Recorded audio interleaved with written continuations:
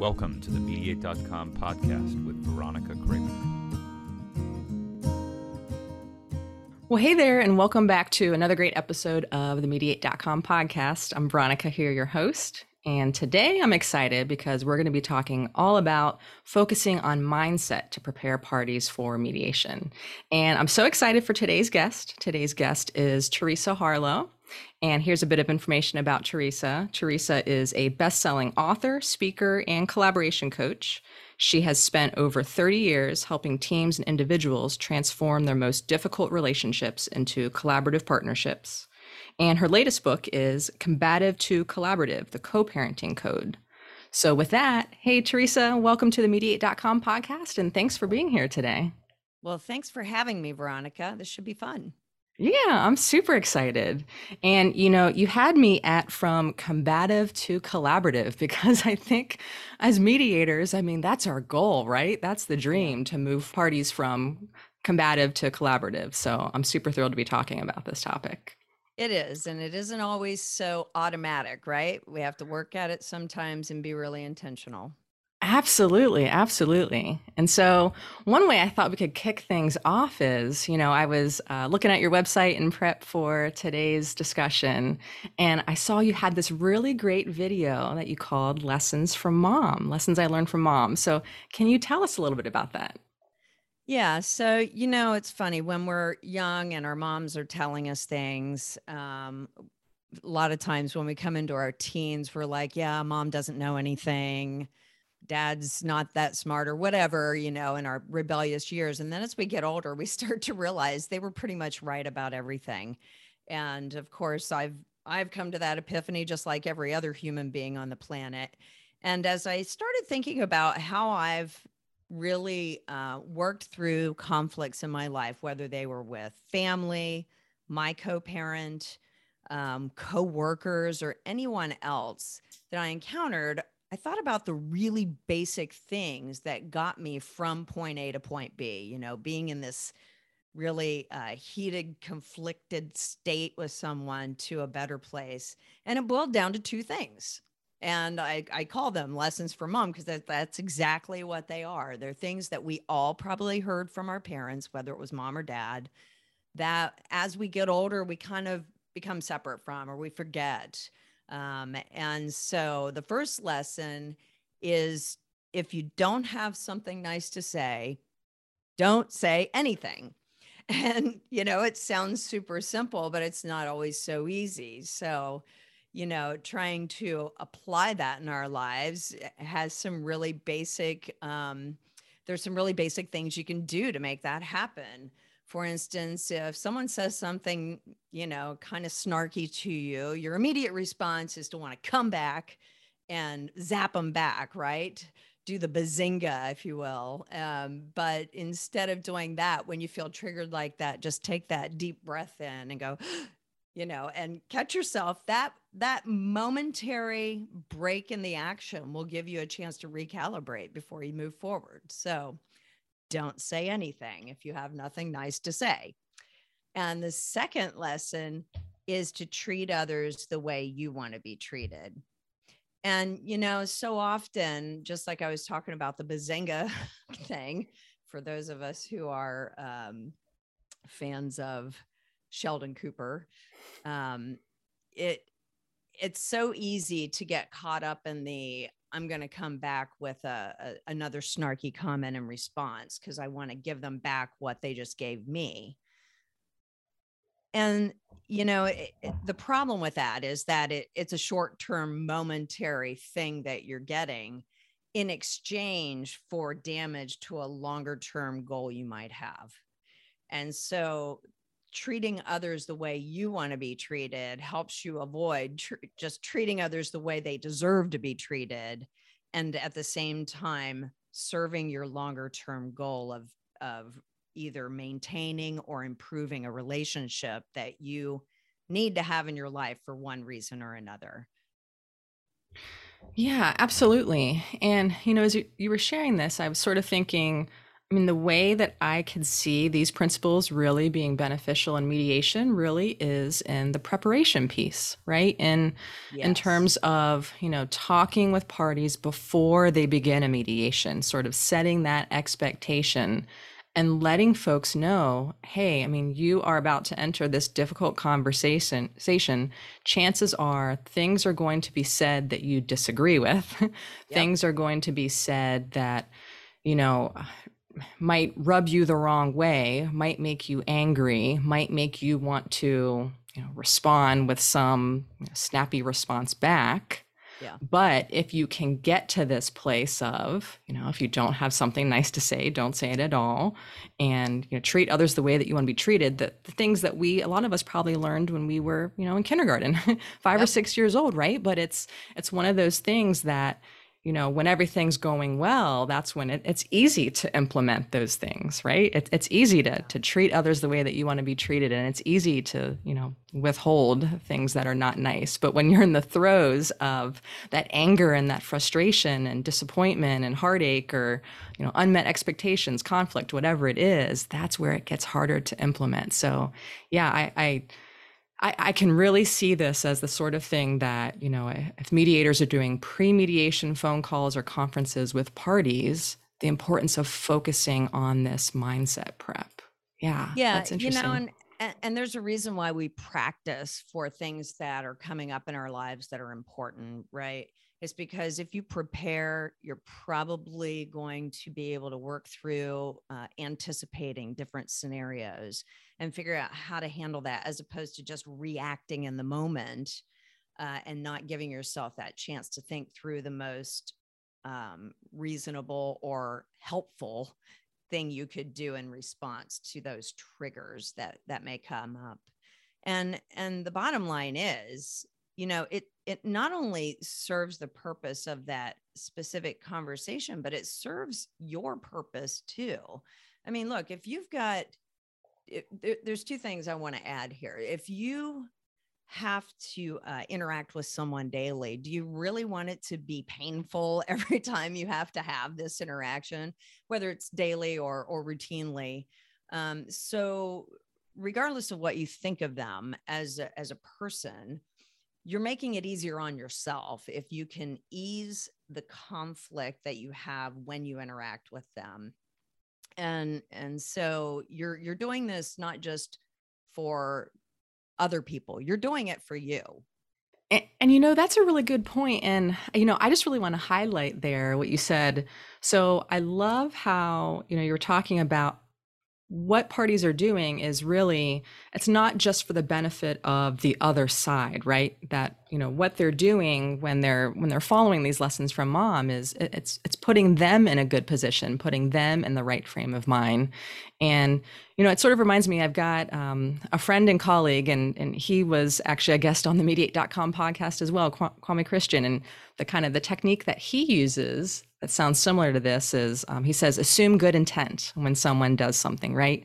So Right. that, when they do something, if you're interpreting it more negatively, it impacts not only how you interact with them, but also it impacts your own mindset. And so I like how what you're describing here is it sounds along the same theme, that it's not just about how you interact with the other side. It's also just protecting your mindset, keeping yourself in a positive mindset so that, when you're in, for example, a mediation, your parties can prepare at their best.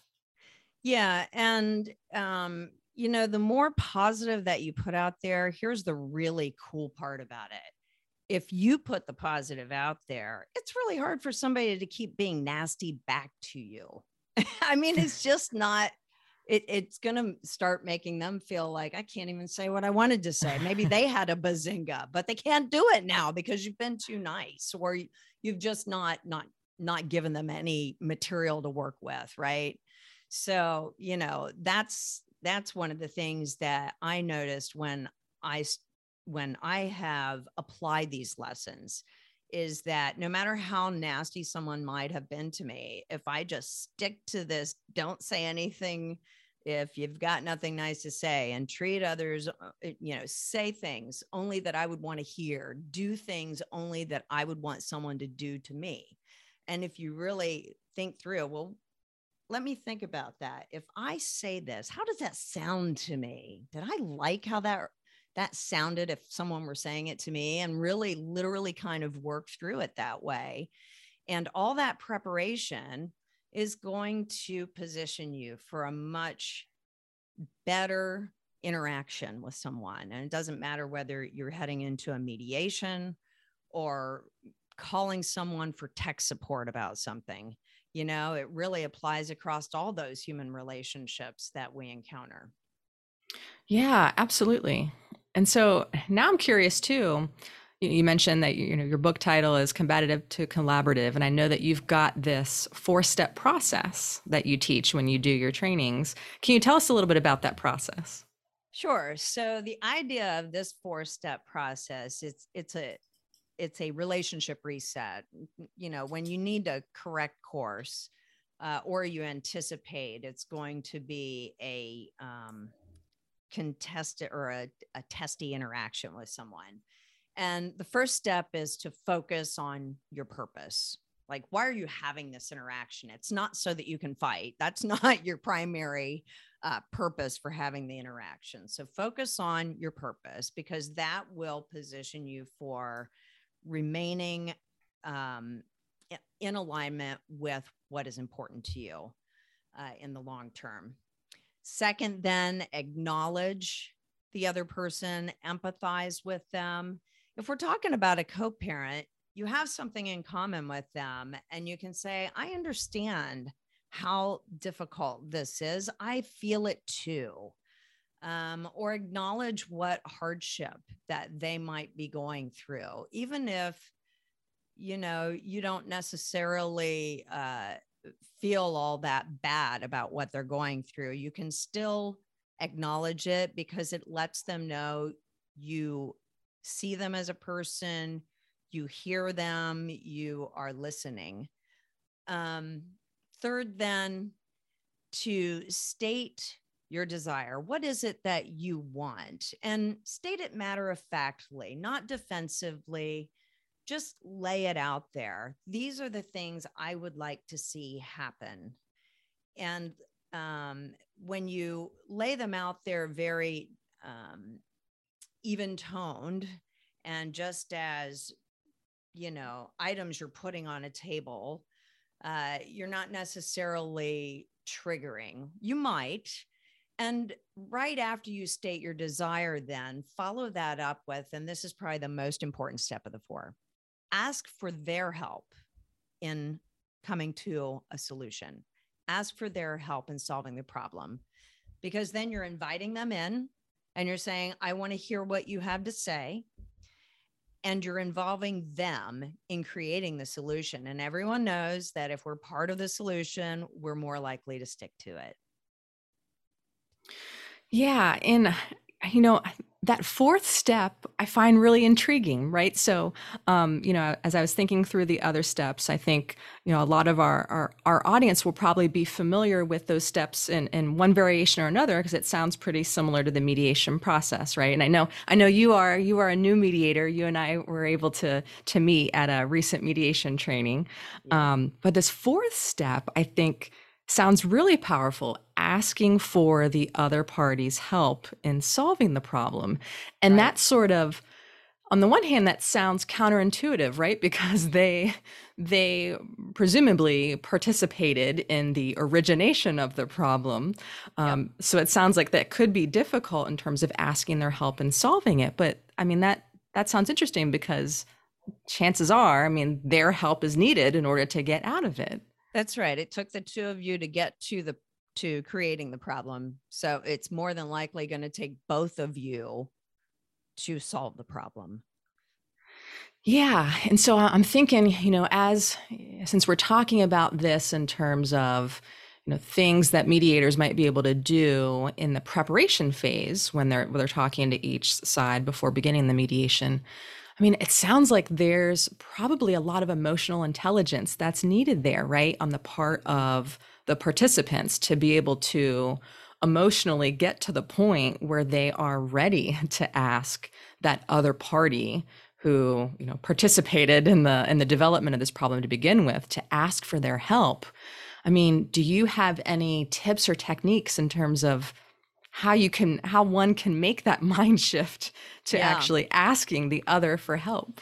Oh my gosh. So practice makes perfect, right? I mean, I am not an improv artist. I am the worst when it comes to trying to tell a joke. I can't do it. And the only way I could ever tell a joke, and even then I pretty much screw it up, is to like memorize it out of view of everyone I plan to tell it to, right? Yeah. Not necessarily the formula for being able to do stand-up comedy. So if you're not an improv artist, then prepare away from the situation. And that's, I mean, it may sound hokey, but talk to yourself in the mirror. Heck, I practiced for this podcast. I practiced what I might say. Why did I do that? Because I wanted it to come out better. I wanted to provide meaningful information that would move us all forward in this existence. So, whether you're a person that needs to visually write it down and think about the 4 steps and work your way through it that way, or practice in a mirror, or practice with a friend, or someone else, those things may sound silly, but they're going to help you in that moment to recall, those methods you used away from the situation that you can call up in that moment and use as tools. And that makes sense. And sort of the more that we talk about this, the more I kind of start to think in my mind, kind of comparing to sports, right? Like before, any of us go out there and visualize, and also just the whole concept of practicing, right? Before you have any sort of sporting event, like the team practices, you have soccer practice, basketball practice, whatever the case may be. And maybe that's the sort of mindset that we need to have as mediators, that before we are putting our parties in this mediation to have this difficult conversation about something, unfortunate that's happened in the past, that's created some sort of problem, to try to help them move forward. Maybe we need to be encouraging them to practice, to rehearse what they're going to say, how they're going to say it, what sort of mindset they're going to be in. Because if we aren't doing that, then we run the risk that they're going to react in the moment and maybe not say the thing that's going to be most productive for helping them move forward. Right. I think that a lot more could be accomplished to get people into a more receptive state in the preparation piece than, maybe we're giving it credit for, right? That's where the gold is. It's like, help them work through that, whether it's giving them the 4 steps and saying, write these out, or practice them with me right now, and just, listening to what they have to say, and not necessarily commenting back, but listen to them, let them practice it several times, and see how they progress through it. Chances are most people get better the more times they work through something. So that's interesting. And so I know, you've had a chance to sort of live these principles that you talk about now. I mean, do you mind sharing a little bit about your story in terms of how you've lived these principles, personal life, professional life?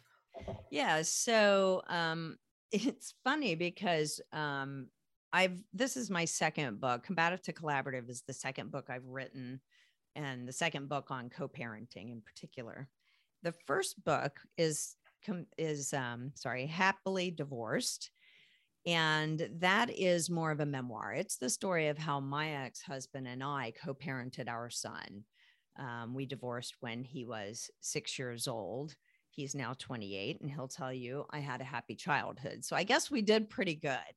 So, I was told that how wonderful it was by friends and family and such, that they could interact with all of us together and there was no awkwardness, and they wished that it had went this way, maybe for them because they were a child of divorce, or for other family members that they've seen go through it and not have so much success. And so I decided to write a book about it and share it because I want to see more families be able to accomplish what we did.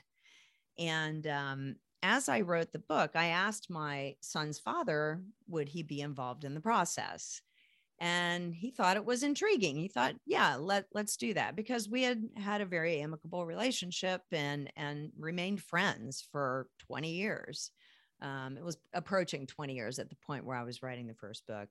And so I started writing it. I said, I'll share the chapters as I do that. And I did. And we got to chapter 1, chapter 2, nice, smooth. We were talking about things in terms of the very beginning of separating our stuff and how we decided to create our parenting plan and our division of time with our son and all of those things and where we were going to live.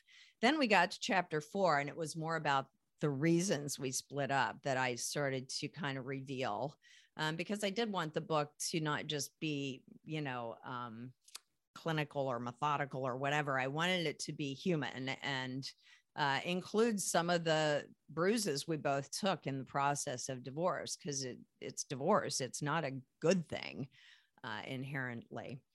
And so after he read chapter 4, he came back to me. He's like, I don't know if I want this out there in the world. I'm like, what? Oh no, this is going to really help a lot of people. He's like, I don't know if I like how this is going. And then I shared with him chapter 5, and he came back and he said, look, I'm done. I don't want anything to do with it. In fact, you may have to rewrite the last chapter of the book, because I don't think we're going to be able to continue, communicating at all. And I was like, whoa, what happened? And so we had some pretty contentious interactions, mostly in email, tried to have a conversation on the phone. Turned out we each hung up on each other a couple of times. It got really bad. And it hadn't been that way almost ever, like not even in the early days. And I was like, this cannot happen. I cannot write a book called Happily Divorced that's all about positive co-parenting and how we remain friends, and have to say at the end, everything was great until I wrote a book about it. So, Oh man. So I asked him, I said, let's take a time out from this. And I had another job, another career. I was in the middle of a very busy situation. And I just stepped away from it, stepped back from it, gave it some time to breathe, gave myself and him some time to breathe. And we didn't talk about it. I didn't write. And then one day it occurred to me, you know what? He said that the story sounded like it was somebody else's story, not his story. So he was feeling like it didn't portray him fairly. So I thought, well, okay, Teresa, eat your own dog food here. Apply your rules, read it, and think of yourself as him. Like, put yourself in his shoes. Would you want to read those things about you if you were him? And so I read the whole book that I had written. By this point, I had went ahead and I had finished writing the book as we were going back and forth on these chapters. And I read the book and I got to that chapter 4 and I started feeling like I was cringing a bit. And I'm like, don't like how that landed on me as him. And I thought, he's right. It wasn't that it wasn't necessarily truthful from my perspective, but it was just that. And my whole point of wanting to involve him was to bring in his perspective, but I didn't want it to be this go back and forth sort of thing. Well, he said this and she said that. I wanted it to show how we had worked through those things and gotten to the other side. So I read the whole book and then I revised massive portions of it and brought in balances to it to share some of the things that were kind of difficult for me to say about myself, and expose some of the things that maybe I didn't do so well either, and balanced it out. And I went back to him and I said, hey, I've rewritten big chunks of the book. I would love for you to give it another try and read it And if you would do that, I think that you might see it differently. So would you do that? And he said, yes, I'll take a look. And he told me, yeah, I'll probably get to it in a week or two. I'm really busy, but I knew he would be way too curious to wait that long. So I got home and I had taken him the transcript printed out, and got home. About 4 hours later, I get a text. Hey, I'm on chapter 4, or I'm past chapter 4, and so far so good. And then another couple hours goes by, and he's like really flying through this thing. Apparently he's a faster reader than me. And he's like, so far I'm at chapter 8 and nothing's been highlighted, because I had said, let's highlight anything that still is making you feel triggered and we'll talk about it. And so he eventually got through the whole thing, and he said, this is a much improved version. It feels balanced. It feels honest. And I'd be happy to write the foreword for it. So.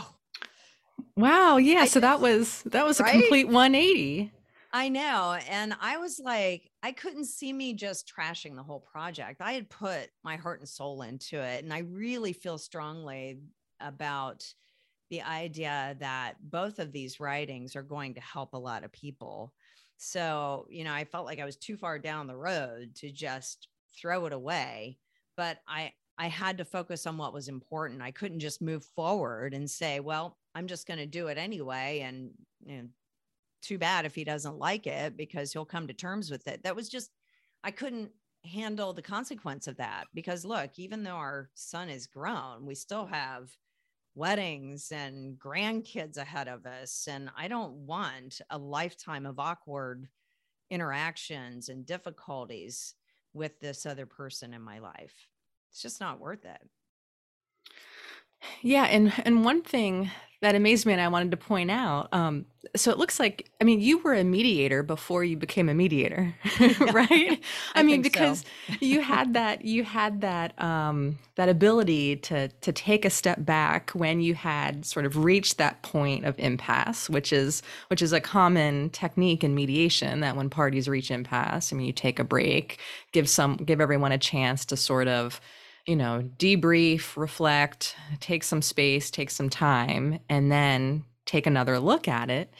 And, the other point I wanted to bring up too, and I can't remember if I saw this on your website or one of your videos, but one of the things that came through loud and clear in that example that you shared too was just how you looked for the opportunity to try to change things. Because it sounds like that's really what you did. And I know you mentioned that in one of your videos, I think.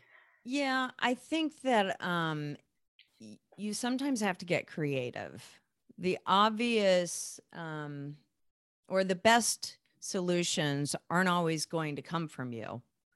And if you listen to what's coming at you from others, there may be nuggets in there that you can pick up and apply. Like when he said, it doesn't sound very balanced to me when I'm reading it. I was like, well, what did he do to arrive at that? Oh, he read it.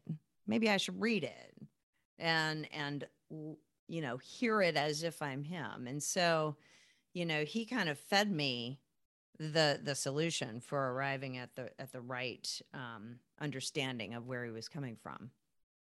And a lot of times we just need to do that and get creative, get beyond sticking to a position.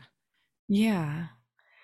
And, how did you get to that point? And I'm just sort of curious because I'm imagining, I'm reflecting back on some of my mediations, and I know it can be hard for parties to hear something negative about themselves from the other side, like hear a position that lands negatively on them. I mean, how were you able to sort of take that step back, not get offended by it, and instead do some self-reflection? Because I've found in my mediations, that's hard to do. Those are usually like when I'm sharing information from one side to the other, especially if I'm doing a shuttle mediation, like that sort of kind of potentially offending or inflammatory content, I'm trying to reframe that a little bit to like sanitize it, because I'm always concerned that, it's going to offend the other party and that'll be the end of mediation. I mean, how were you able to take that statement and instead use it as an opportunity for self-reflection? Well, not to be redundant, but I was laser focused on what was important to me. The two things that were important to me when he said, no, stop writing the book, we're not friends anymore, was great.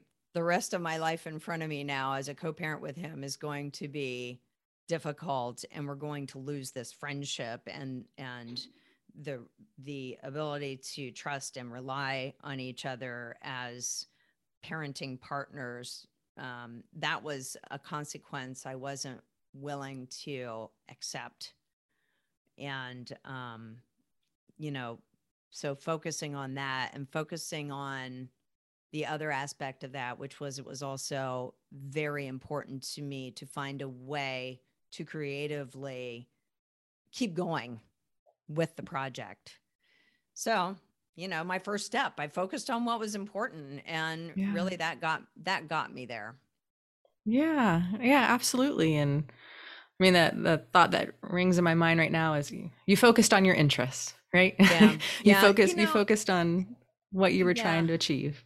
And the other thing I'd say is, it's hard to come to terms with this, but it's true. So, if you're hearing the same criticism over and over again from, let's say, multiple people, and part of his criticism, I think he used terms like, I don't think he used the exact term, you're direct, but you're very brazen, or whatever his terminology was. Look, it wasn't the first time I had ever been told that, and he wasn't the only person.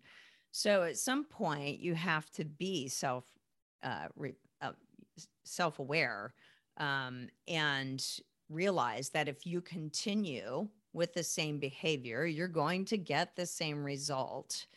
And if you've been told you're direct and you're abrasive, maybe is a better word, by several people, then how can you change them from feeling that way? You own that. Sure, everybody owns how they react to someone else, but you own what you put out in the world. And if I can either accept that that's how people feel about me, or I can take action to try to modify that. And so, I guess through my failures of previous interactions, I learned that I had to step back. I couldn't just barrel through, the bull in the china shop just doesn't work. So if I don't want the china to break, I got to do something than just be the bull.